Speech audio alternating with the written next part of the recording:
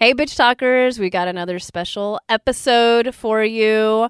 This one's number 141, and it is with Barry Jenkins, who is the director of Moonlight.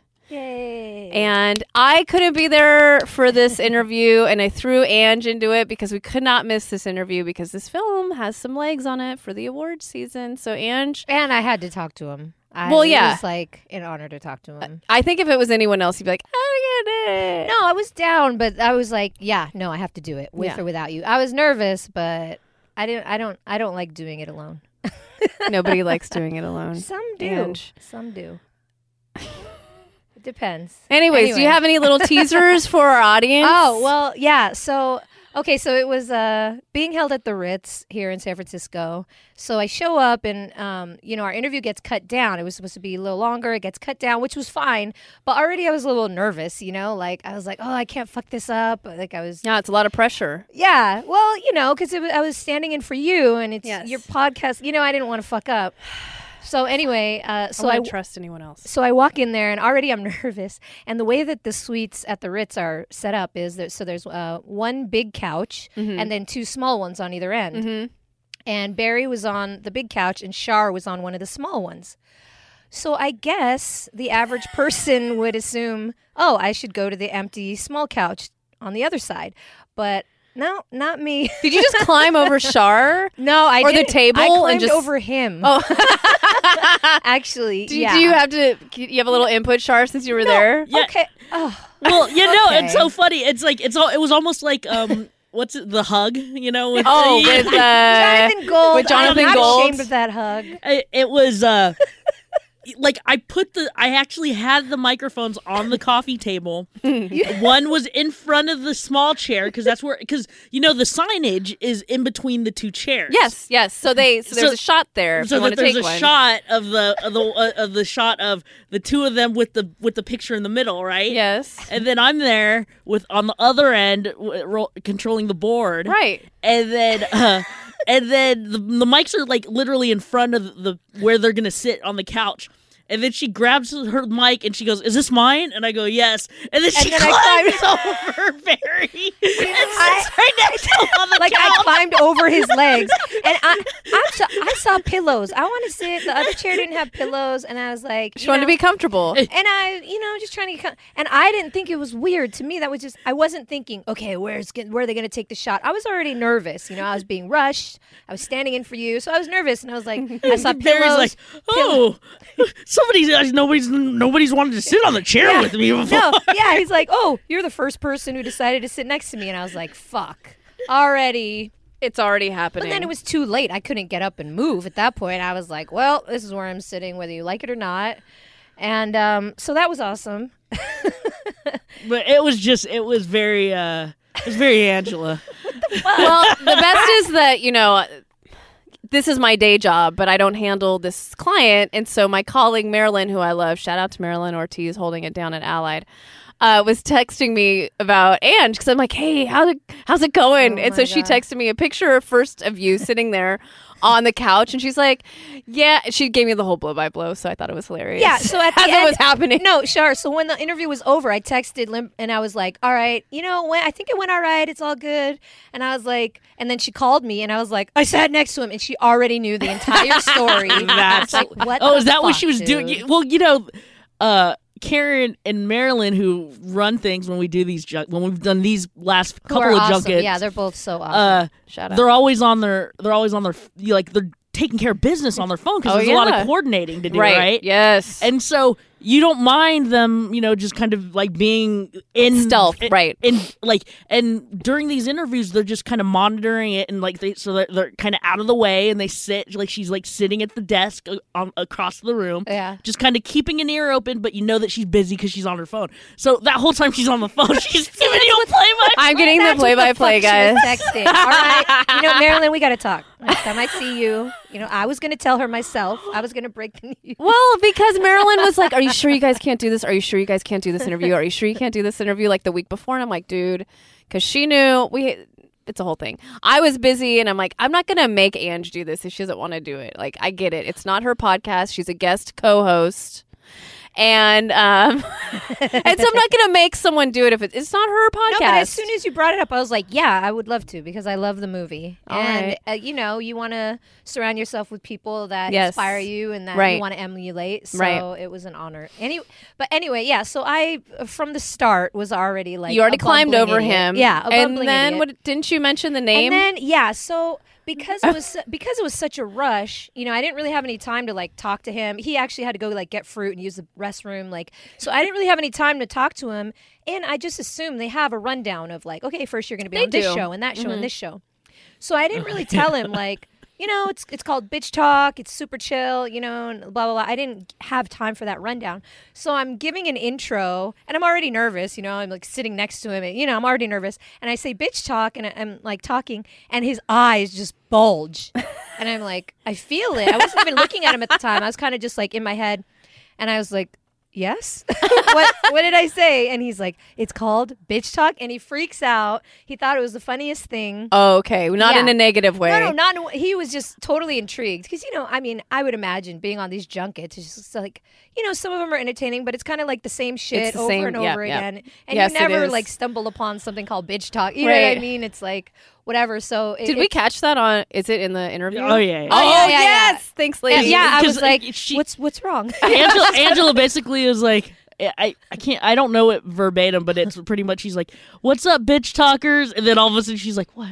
Yeah, I was like, what? Why are you looking at me? What happened? And he's like, it's did called I fuck Bitch up Talk? again? Like, I don't know. Did I? She's already climbed over him and sitting on the couch with him, and now he doesn't know who he's talking to. My feet are on his lap. I thought we were good to go. Yeah. But no, so that was funny. He thought it was hilarious. All right. And then that kind of threw me off because I was like, oh, should I talk about that? And I was like, no, but I have a short amount of time and I have all these questions. So. They were rushed because they had to be out of there. They had to be done with all the interviews by like 12:15 or something like that. That's why we all got kind of squashed. Yeah, we got like a third of our interview cut. And but that was fine. I mean, it was good. It was and so he's like, the food got delivered, and so he's like eating in between while setting up, and then, you know, like he's like just like making sure that he's trying to be as efficient as possible. Oh, sure. Yeah. And I did hear Marilyn, like, when Angela was coming in, when he's like, okay, this is Angela, she's with Bitch Talk. He actually did say she that. actually did that, but I'm sure he's running around thinking, he's I probably need to hungry. Eat and I had to pee. Yeah. Or whatever. And so I guess it just kind of went over his head. Yeah, it was hilarious. I felt his eyes bulge.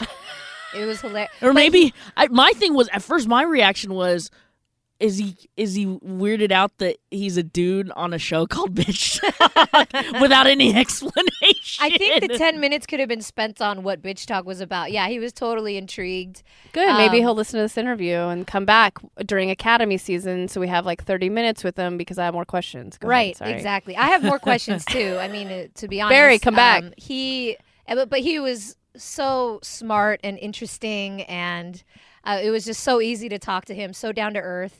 And I want you guys to listen. And at the end of the interview, he kind of calls out Bitch Talk and asks if we use a phrase in the show that, to my knowledge, we have not. So listen to the episode, and I feel like, Lim, from here on out, you got to use this phrase at least once in every episode. Probably. It's a new hashtag. I'm kind of embarrassed that we've never used it. Okay, well, we'll talk about it at another time. Well, and before we jump into Barry's interview, hopefully he'll be back again. Push, not judge. I do need to give a shout out to my friend who's headlining at Cobb's Comedy Club this weekend in North Beach in San Francisco.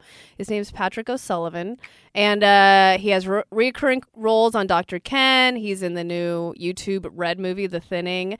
And he also is the former scoreboard operator of the Giants and the San Francisco 49ers. That's how we met. So awesome. He's got a lot of ties to the Bay Area. If you can go, represent the Bay and support the Bay, go see him. He's hilarious.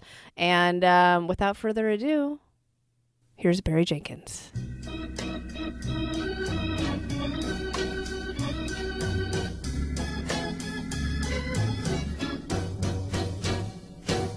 Hey, Bitch Talkers, this is Angela coming to you live from the Ritz-Carlton, and we have something really special for your ear holes today. We have Mr.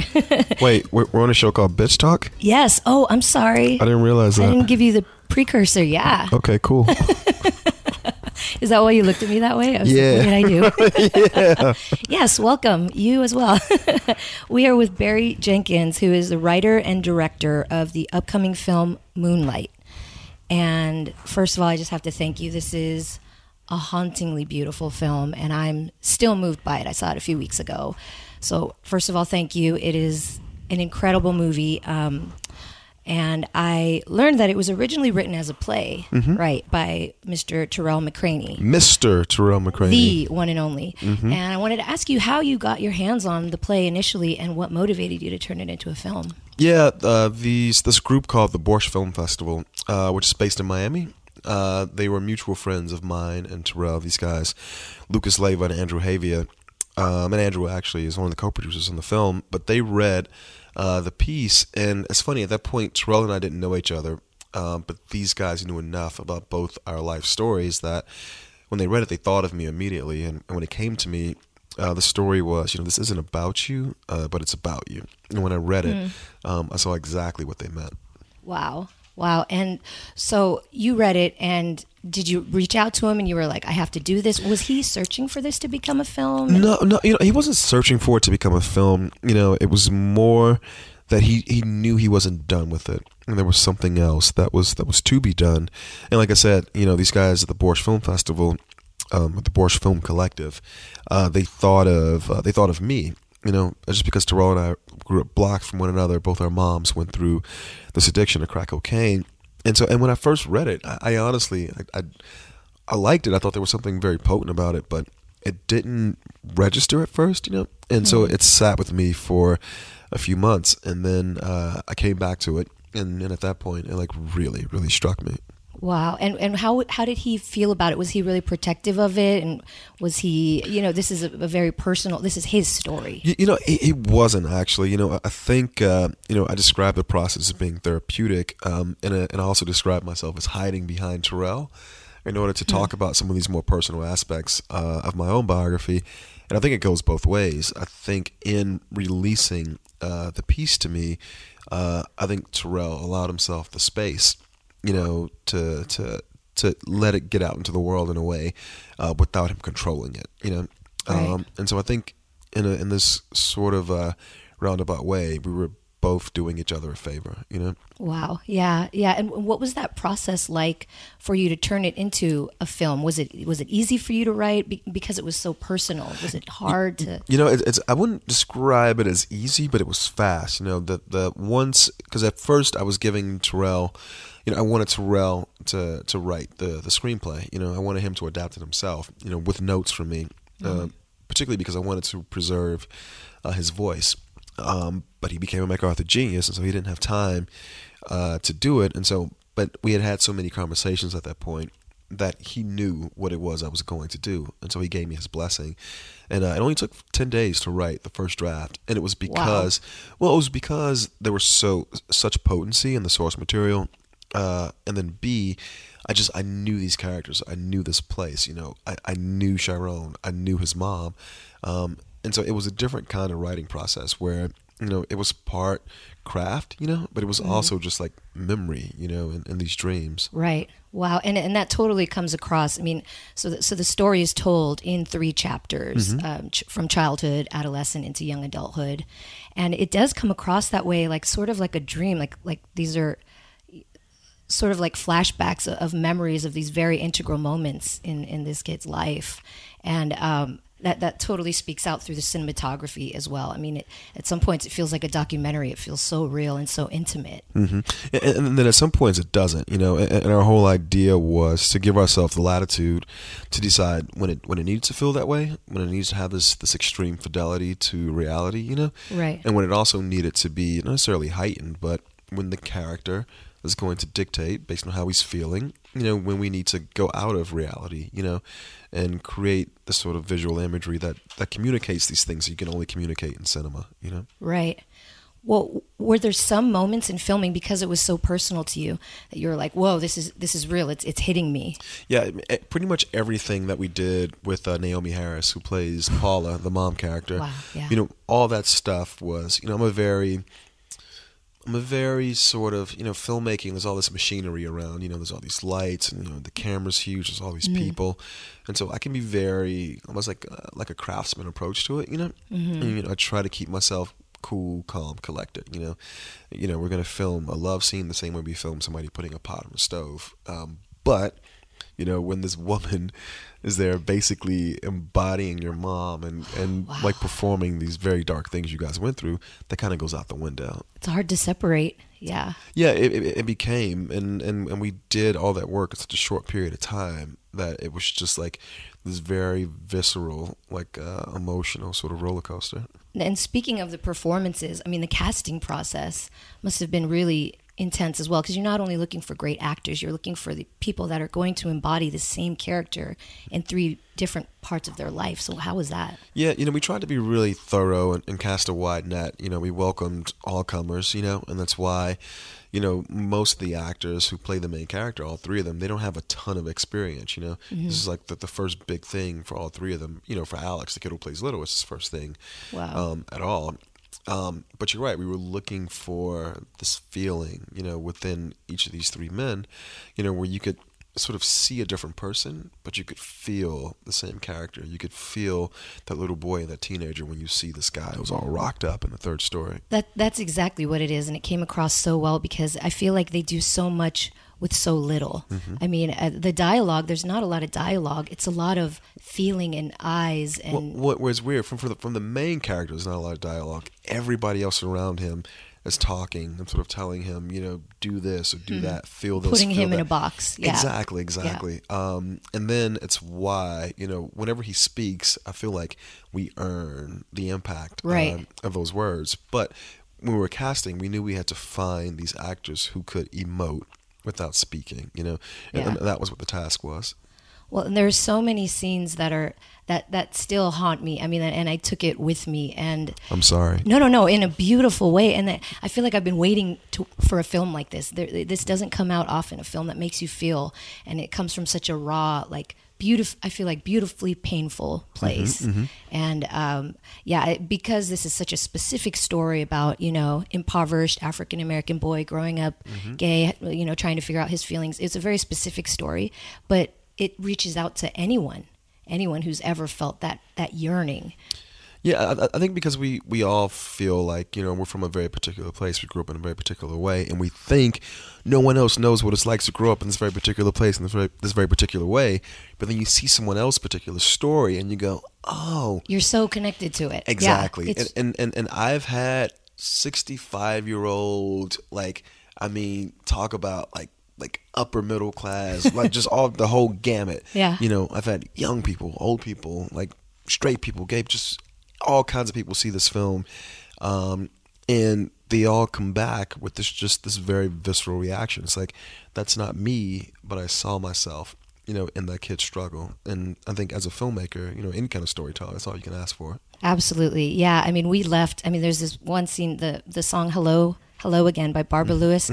Immediately following the film, my friend and I had to go to a bar and play it on repeat and talk about how we were feeling. I mean, I'm telling you, it was incredible. I was that kid. I became, I was in that place, and it brought me back. So thank you so much. This is such a beautiful film. Everybody needs to go see it. I mean, it's so rare, like I said, that a film hits you in such a powerful way. And I can't wait to see what you do next. And thank you so much. You're so talented. So thank you. Much appreciated. It was an honor. Yeah. So I have one question for you. Do you ever say like bitch please on the show? Like, bitch please. I just feel like you got to throw it in there somewhere. This is I don't normally run the show. Erin Lim, shout out to you. No, it's her podcast. I'm just, guest co-host every now and then, but thank you for bringing it. Bitch please. There you go. Bitch please give us more films, Barry Jenkins. All right. It's official. There you go. Thank you. So that was Barry Jenkins, director of Moonlight, which I think has a lot of legs to get into Academy season. And please, please, please go support this film. It opens October 28th in the Bay Area. And what was that phrase that pays? Bitch, please. Okay, I'll start using that. And just to remind you, my friend Patrick O'Sullivan will be headlining Cobb's Comedy Club this Sunday, 7 p.m. So go buy tickets, support local comedy and local comics, and We'll see you on the next. Oh God. On the nuts. 3. 3, 2, 1. We'll see you on the next bitch. Oh my God. Bitch, please. Get your shit together.